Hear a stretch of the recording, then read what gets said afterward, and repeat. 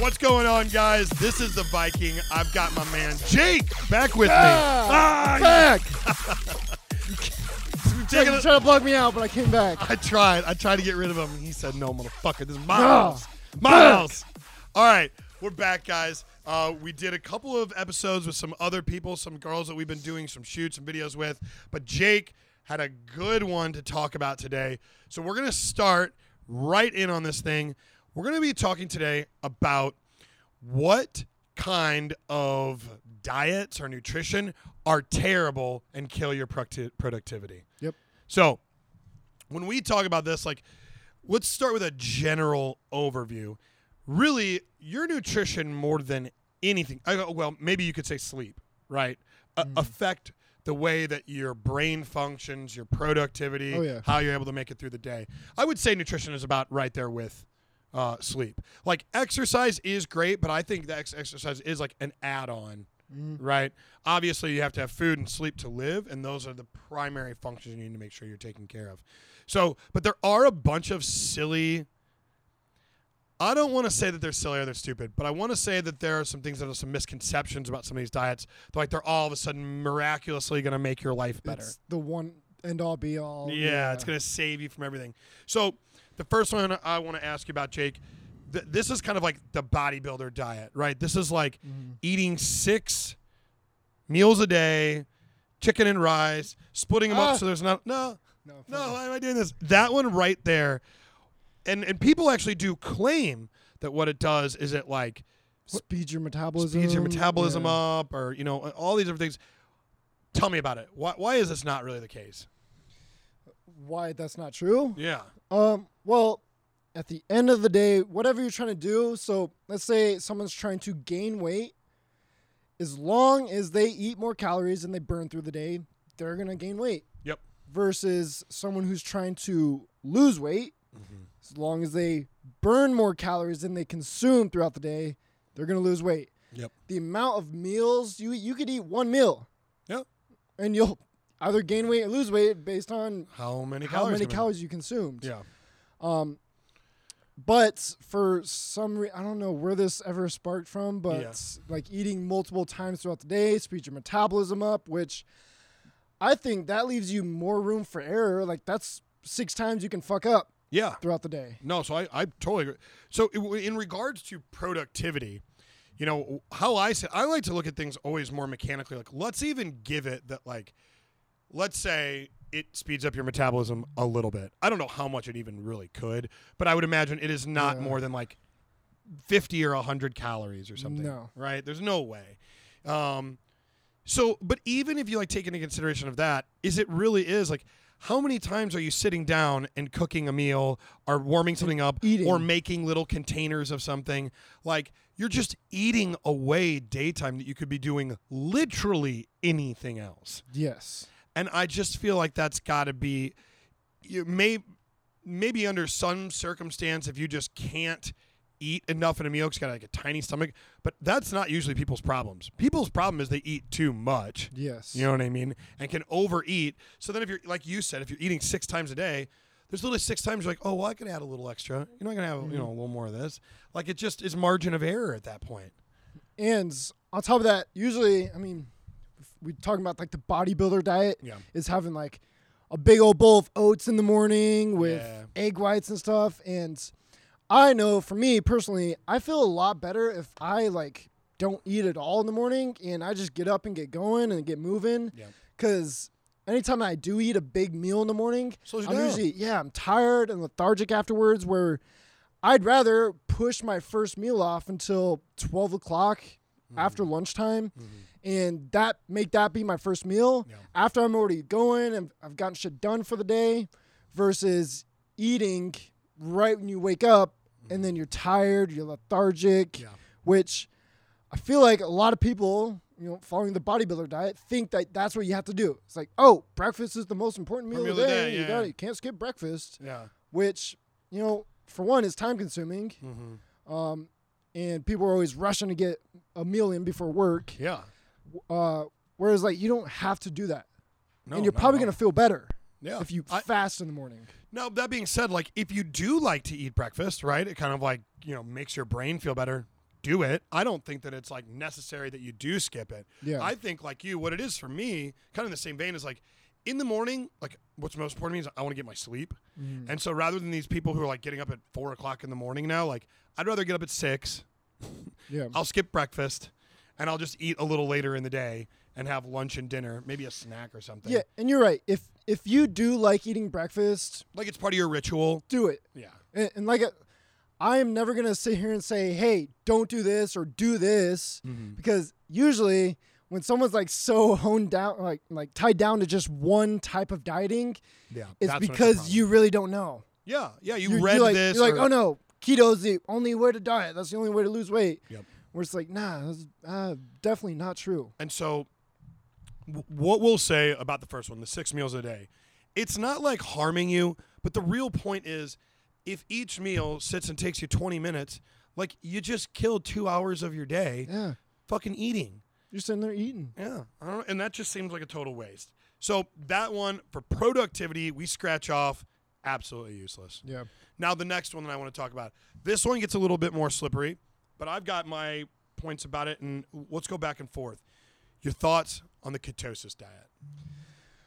Me personally, I know, I just know your opinion on this. I do not like the keto diet, and the reason I say that is anytime that I feel that anytime that you restrict yourself, the more that you restrict yourself with dieting, the more you're going to crave, or the more you're going to end up binge eating at the end of after a couple weeks or so. So keto, that's probably the most extreme when it comes to restrictive dieting. Yeah, because you're cutting out a whole macronutrient. A whole macronutrient, yeah. And on top of that, if you're out and about and say you're going out to lunch meeting or something like that, and you're at a restaurant, you don't want to be the weirdo that doesn't order any food because you're like, oh no, this is keto. Yeah, you know? Exactly. So I feel like it sets you back a lot of times, even when you're out and about. Usually when you're on a keto diet, a lot of times you have to make the food, because anytime that you go out to a restaurant, you might have they're a putting a sugar sauce or something on there, and you're gonna fuck up. Realistically, like getting down to the raw numbers, and I remember there was actually a doctor on YouTube. I can't remember his name right now. One of the things they Trifecta Media, I think that's it. Anyway, one of the things he talks about is how like the ketosis diet, what effectively you did was you really just got rid of a lot of processed foods. So if you're not eating carbs, right? Well, that goes most candy. That goes most like, sugary things, sodas, stuff like that. But here's my thing. But what I'm saying is, and that's the stuff that's just easy to eat. So like if you cut that stuff out, but let's say you just ate carbs, but you didn't eat processed candy and shit like that. Yeah. Then you're going to be completely fine. My point is that like by taking out carbs, it just takes that out. But we're talking about productivity. And and there is absolute clinical research that eating fibrous vegetables, eating, high micronutrient containing fruits are fucking great for you and brain activity. And your body, this is the other funny one, is that I get it, that keto, the point is that your body starts running off of ketones. But if you're actually in ketosis, which the majority of people who are saying they eat keto are not in ketosis at all. No, not at all, because they're having a glass of wine or something at night. Or they're eating a fuck ton of protein too. And getting too much protein. You're shooting your body out of keto. So, but my point that I'm making with it though is, your body's preferred source for energy for your brain is glucose. Yes. Like, you shouldn't be eating a diet that makes you dumb for a couple days. Like people talk about, like, oh, I got keto flu, and like, oh, I'm just kind of foggy. Like, what are you doing picking something that's literally making you half retarded? Yeah. That should be a first sign that like, okay, well, it should be maybe this isn't. That if it's that hard to get into ketosis, and it's that easy to kick yourself out of ketosis, maybe that's not the diet to follow. Maybe it's because not. it's probably really tough to follow, and it's gonna. Now, for everybody listening, there's obviously, for every one of these, there's caveats for each one of them. Maybe there's somebody who, like, I remember listening to a podcast about a girl who, like, every time she ate carbs would, like, break out in hives. okay, then fine, follow a keto diet. But that is such a rare exception. Yeah. That okay, that's the exception that proves the rule, right? Like there, let's say for the 6 small meals a day, there's probably a good number of people that sure, that can definitely work for, but not for you. For you listening to this, that falls into the 99% of people that need all 3 macronutrients, all of your vitamins and minerals, eaten, in relatively normal portions during the day. Yeah. No, it doesn't work for you, right? So that's why I know that that's not the most productive way to eat, so that way you're being a productive human. Yeah, exactly. Now, the next one, this is where I think we'll really get to piss some people off. This is where we'll make them real angry. Yes. Yeah. Okay, we're going to talk about a vegan or plant-based diet. Oh, God. This is the hot one. Uh-oh. Oh, boy. Oh, boy. So, once again, we're talking about productivity. Now, I'll even start with the caveat on this one. If you have an ethical dilemma, like veganism, against this type of diet, well, then none of the other stuff matters. Like if you believe that it's just unethical to eat an animal, another living creature, well, then the diet and everything else doesn't really matter, because that's your morals and ethics. And so that's a different playing field. Yeah. Right? Now, if we're going down to just the raw numbers, though, having some meat, and it literally does not have to be as much as people like to make it out to be. Like this, everybody, we kind of get said now that you got to eat a gram of protein per pound of body weight. And maybe if you're a pro bodybuilder and taking steroids, and sure, maybe. But realistically, I would see, yeah. But I would say less if you're taking steroids. Less if you're taking, but you can absorb more if you are taking anabolic steroids. Yes. As where for the normal person, I don't know, maybe 100, 120 grams of protein, something like that. It's going to be completely fine for a 180-pound male. You're good to go. And also, the name of that YouTube channel is Healthcare Triage. That's what it's called. They actually just put out meta-analysis, and it was for the last 10 years. So there have been a lot of studies that eating too much meat can lead to certain types of cancer. And what came out of these studies, so metadata, so anybody that knows, would be studies of studies. So it would be collecting 100 different studies and studying the studies. So that's what meta-analysis is. Well, what they came to find out was that it was not clear that meat, red meat or anything, was causing or was related to cancer.